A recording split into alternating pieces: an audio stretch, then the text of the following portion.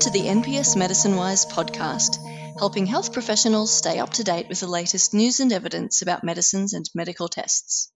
Hello and welcome. I'm Dr. Kate Anea. I'm a GP and I'm also a medical advisor for NPS Medicine Wise. Thanks for joining us on this podcast. Today we're going to be turning our attention to chronic kidney disease, a common but often silent and highly burdensome disease in our community.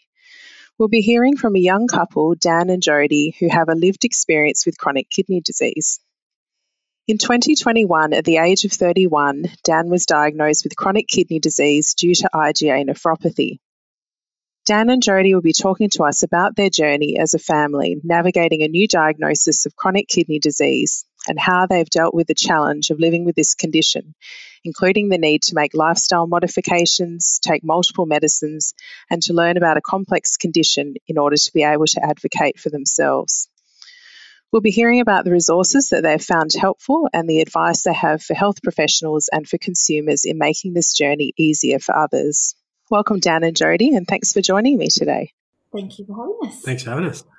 Now, if we could start at the beginning of your story, how did your kidney condition present, Dan? Was it detected via screening or did you have symptoms? No, I had symptoms. So we think it was after my vaccination, my second one. I had maybe a bit of a reaction to it, and I just started getting joint pain, a lot of swelling, and I didn't really think too much of it. Was actually seeing a chiropractor at the time, and he sort of said, no, you actually need to see a doctor. So I saw my local GP, and he just did a dip test and sort of was a bit suspicious, and then sent me off for some extra testing and blood tests and stuff like that to sort of come up with the diagnosis. But I think from the word go, he sort of knew or had a suspicion of what he thought it was, but he obviously had to be sure and cover all bases. So that's sort of the way it sort of happened for us. It sort of happened pretty quick, and then just straight into seeing a specialist from there and trying to control it from there. So he picked up that you had protein in your urine, you think, at that early stage? Yeah, sure. And had you ever had your urine screened before? So we know that for some people with chronic kidney disease, they had risk factors and they might have been screened at some point prior to that. Do you know? Well, I did have an episode back in 2019, was it? Yeah, it would have been 2019. 2019, I actually had blood in the urine and went to the hospital, sort of did that, and they did some tests there, and then did follow-up tests with my GP, and it all just went back to normal and nothing was ever chased up. So in respects to screening, no, I wasn't screened. It was just something that we sort of just found by, I don't know if it's good or bad luck, but you're young and healthy, so you don't sort of fit, or you don't have the traditional risk factors for CKD that we know about as health professionals. So things like high blood pressure, diabetes. Did you have any risk factors that you're aware of? No, I think I've always been pretty healthy. My blood pressure's always been fine.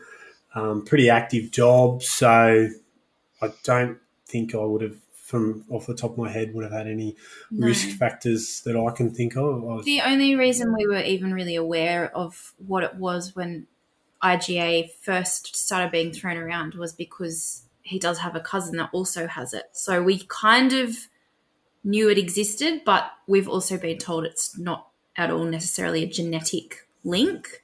But yeah, in terms of health and fitness and all the rest of it, like, he's a healthy weight. Never had, he's had the previous heart surgery, but that was a congenital thing. So that was just another added layer of complexity through the process. But yeah, no, it was probably a little bit like the heart thing. It was a bit like, this young guy that really shouldn't be diagnosed with something like this, here he is. But the more that we've come to learn about it and the more people we've actually connected with, there are a lot of young people that are diagnosed with IgA. That's right. It's quite surprising when you are. And so it's so important for GPs to be vigilant about testing people who have symptoms, or maybe even have a family history. So that's really important. And how was the diagnosis? How was it made and conveyed to you both? Was that done by your GP or the specialist? Well, it was a bit of a combination. It was a bit of a combination, but I suppose the actual diagnosis was from the kidney biopsy that I had. It was really our GP. Initially, that when they first started testing him when he had the joint pain, it was actually our GP who really pushed getting in touch with he got in touch with the specialist. He made the phone calls. He set us up with consults initially, and then from there, booking the biopsy and everything happened within about a week and a half, or I think we had about a week's notice. They wanted to get him in, and we were mid lockdown here in Sydney, so that in itself was a bit of a challenge. Through that process, did you have a bit of time to adjust to that potential diagnosis, or did it come as quite a shock? No, I sort of was suspicious that something was up. For me, I think I copped this one more on the chin than I did when I found out about my heart. It was a bit easier to swallow because the heart was like, well, I was like, oh, wow, that's the heart. It's like you can, I never even thought of a disease or anything like that with the kidney. But I suppose when I was told, it was a bit upsetting because, for one, I was in the neurology ward at St. George, so they had no idea of anything to tell me and relay, this is normal and this is normal. They actually couldn't really relay any information, the nurses, because they weren't familiar with kidneys because it was the neurology ward because of COVID. And the fact because of COVID, my family couldn't be there. So it wasn't easy, but it was definitely easier than when I found out about my heart. That's for sure. It was sort of, change your diet, and it was, I sort of got on with it, I suppose, from there. I think initially the diagnosis was fairly positive in that he is not that far along.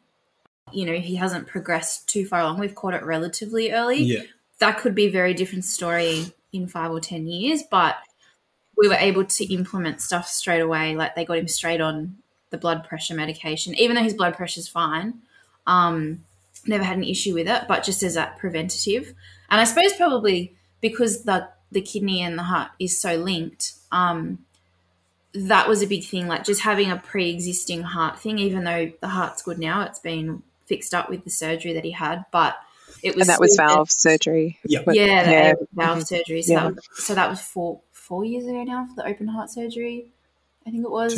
That was probably scarier in the sense that they basically said to him, if we don't do this now, you could literally drop dead, because the heart was starting to be under so much pressure. At least with the kidneys, it was a bit like, it was still... I probably took it harder, I think, because I was like, oh God, again, like here we go again with something.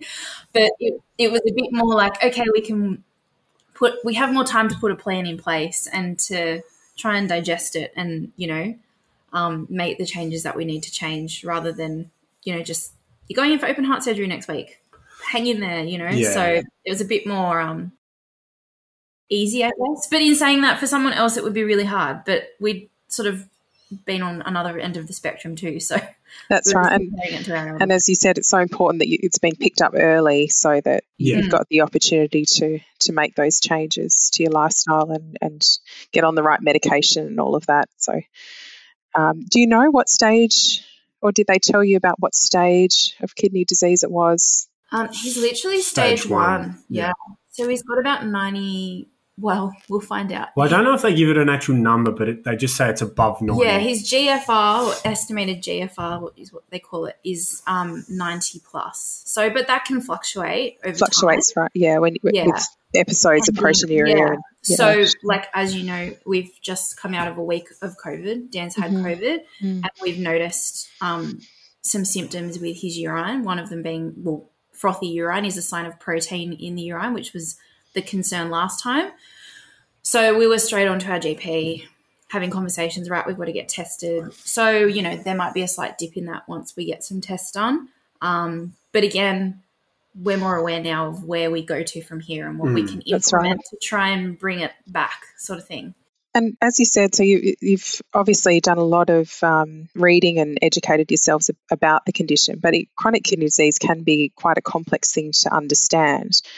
How did you go about finding more information, and what resources did you use or find helpful in that process? Dan didn't do a lot of research, to be fair. As soon as he rang me, I remember it was the Thursday that he got the diagnosis. It's funny what you can and can't remember sometimes. But I can remember the Thursday him ringing me. He'd had a really rough time the Wednesday afternoon after the biopsy. He had some really horrible back pain because you've got to lay still.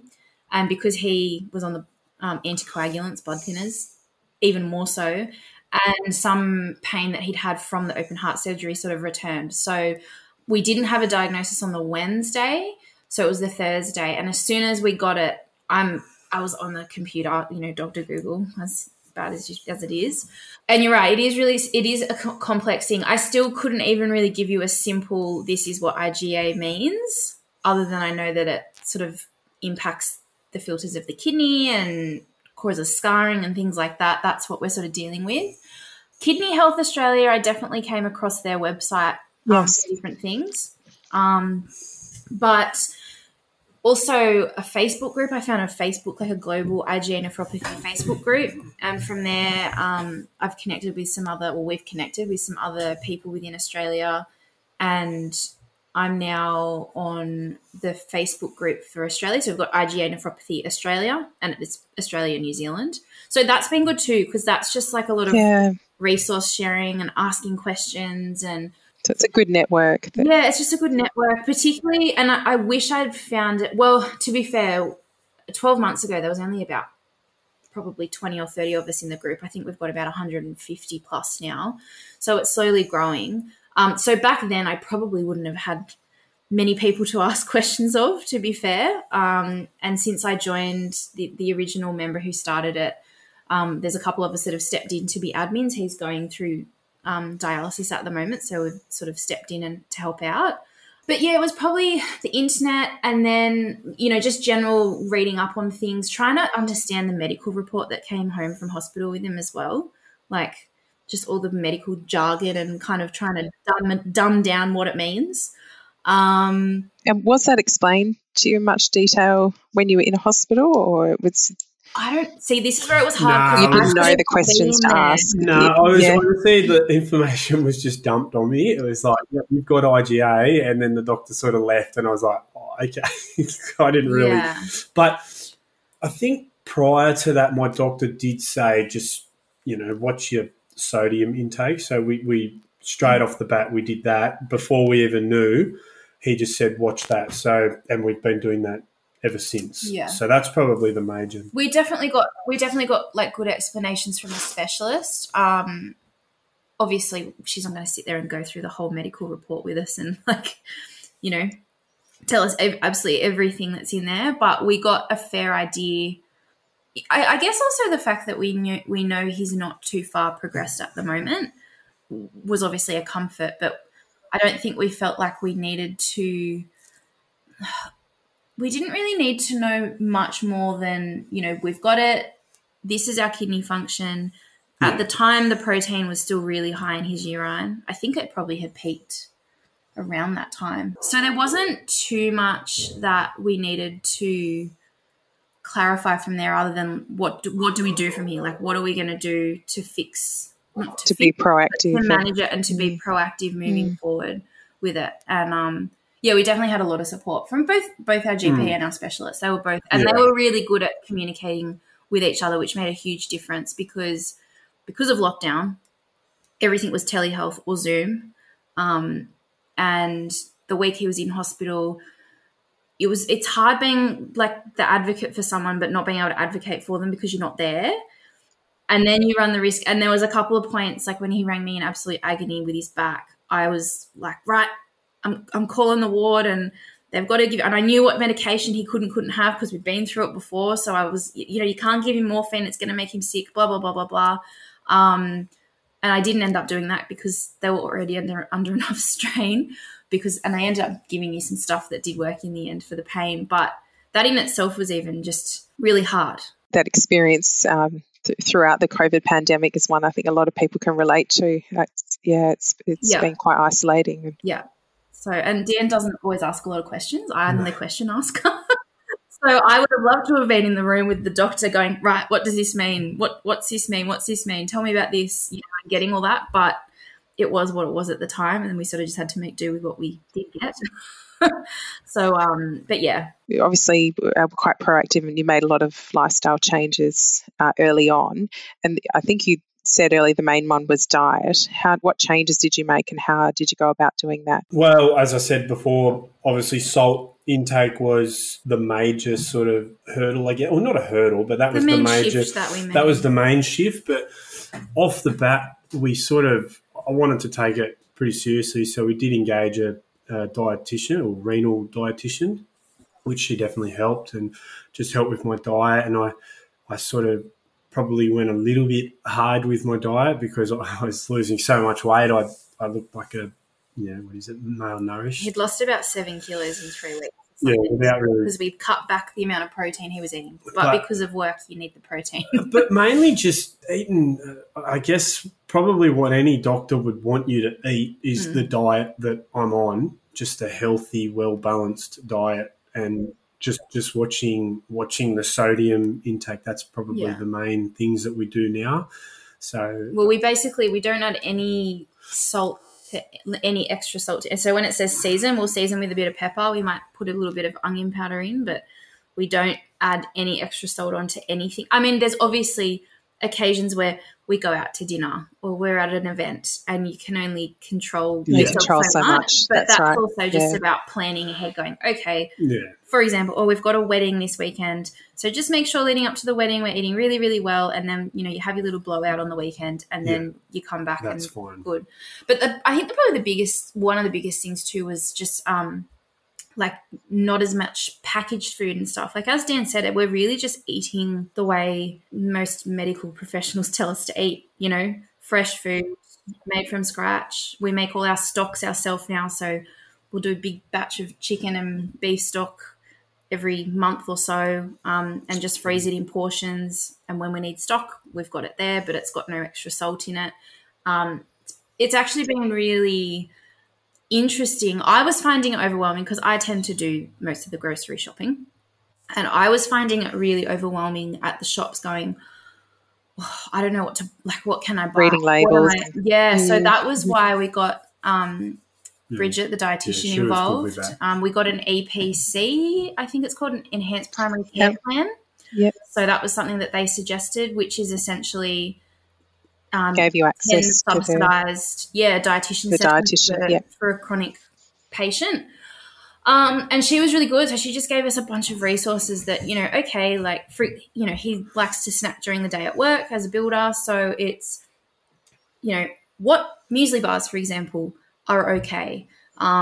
What diced tomatoes can I buy for when I make spaghetti bolognese? Because when you actually look at the back of labels, it's quite surprising how much salt is in stuff. Yeah, that's been the biggest shift that we've made. And and water, like we were told definitely keep the water up, but he's never really had an issue with that. Yeah.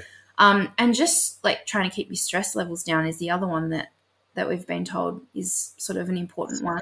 And what about medication? So I know that you said you were on something for your blood pressure down, and did you go on any other medications initially? For my kidneys, long-term is Ramipril, which is blood pressure medication, and short-term was Forxiga. Is that how you say it? The actual Forxiga, which is a diabetic medication.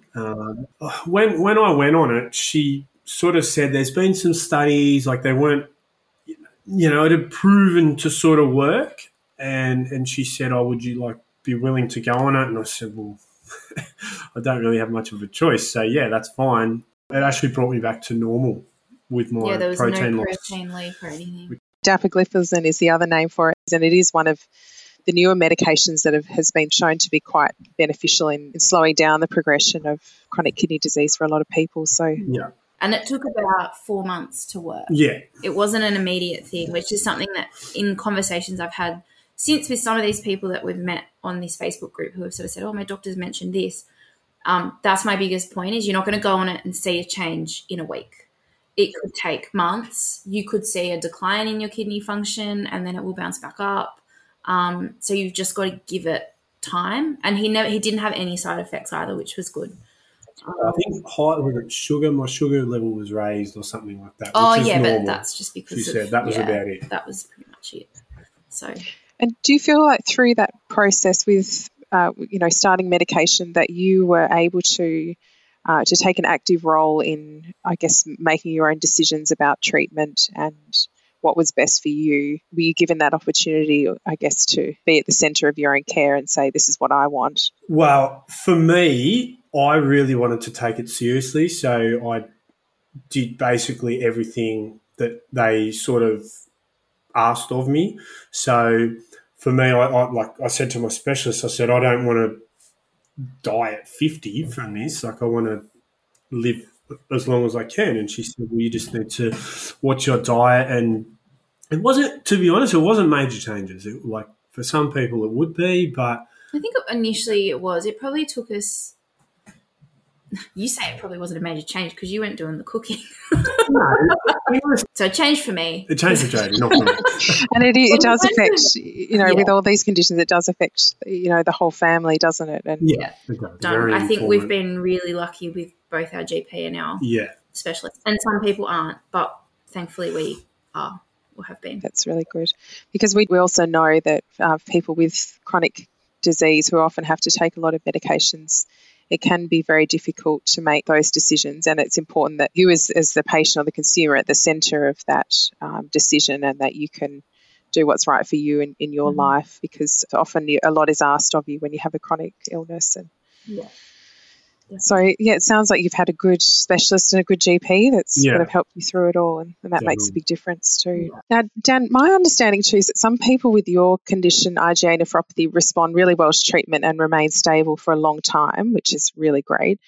But the future can also be uncertain when you're dealing with chronic kidney disease. So how do you both manage this uncertainty and plan for the future? Well, I don't think about it. I just take it day by day, because speaking with my specialist, I asked the questions initially, like probably a little bit scared, I guess, and she said it's really hard to put a number on it. Like, it's not like you've been diagnosed with cancer, average says that you've got 5 years. It's not like that. So she said, like, she couldn't put a figure on it. So for me, I was like, oh, okay, it's a bit of the unknown, but she just said the best thing you can do, which is what I've sort of said all along, is just eat healthy, stay healthy, and that will do the best thing for you.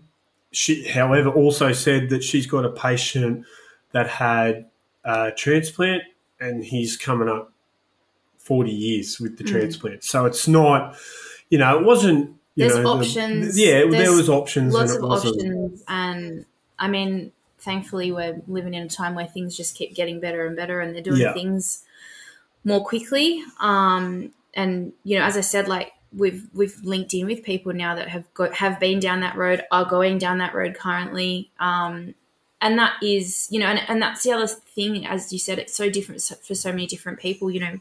I'm the one that sort of thinks about things, not that Dan doesn't think logically, he does, but I'm always the one that thinks, okay, what does this mean for other things? So we'd already got a lot of things like our personal insurances and stuff all in order after the heart surgery, which thank God we did, because he's basically uninsurable now. So it's even just having things like that, like just planning for the worst in a way, but not staying optimistic. Yeah, but being optimistic at the same time. But particularly for us, we've got 2 young kids, and it's even a situation around, we've gone and had the girls checked for their hearts because Dan's is a genetic and congenital thing. So it's even just being really aware of, okay, this is our family history now. This is what's, sort of floating around maybe in the gene pool, just so that we know for future for the girls as well. But Yeah, I don't know. I think initially it was a shock. Yeah, initially it was a shock, as I said. Like, probably it was kind of like scared. Get back up and then you get kicked down again pretty soon after. But not, to be honest, don't really think about it too much now. After the initial, the only time we've really been thinking about it is the last sort of week or so with you having COVID and potentially showing some. But even that in itself, we are educated now. So while we might get some results back in the next couple of weeks that we go, oh, that's a bit of a bummer. You feel prepared. We feel more prepared than we did the first time around, definitely. Yeah, that's right. And it sounds like, I mean, obviously, Jodie, you particularly found the Facebook groups, and that's been a sort of source of support for you as well. Is there anything that you would, any sort of messages that you have for other consumers on what you think was helpful and what they should take home from this as to help support them if somebody's in a similar situation to what you both are? I think asking a lot of questions. I've always, I've done that both times now with the different things with Dan. And as I said, it was hard this time because of not being able to be in the hospital, but I made sure that as his partner, I was on every consult, like telehealth or Zoom consult with a specialist or GP that I could be. Obviously, sometimes I couldn't, but tried as much to be at all the appointments. And even now, I still try and do that where I can, just because it's always good having the person that's not being spoken about, who's probably trying to take it all in, just to have that other set of ears to listen. And also, you're always going to have different questions. And as I said, I will look at things very differently to Dan. So just being able to ask questions and not thinking that a question is stupid, because it's not. I think my other biggest thing, and this would be off the back of hearing some other people's experiences, and that is to make sure you're happy with your specialist and your GP. It's okay if you're not, and you need to move to someone else that can be of better service to you.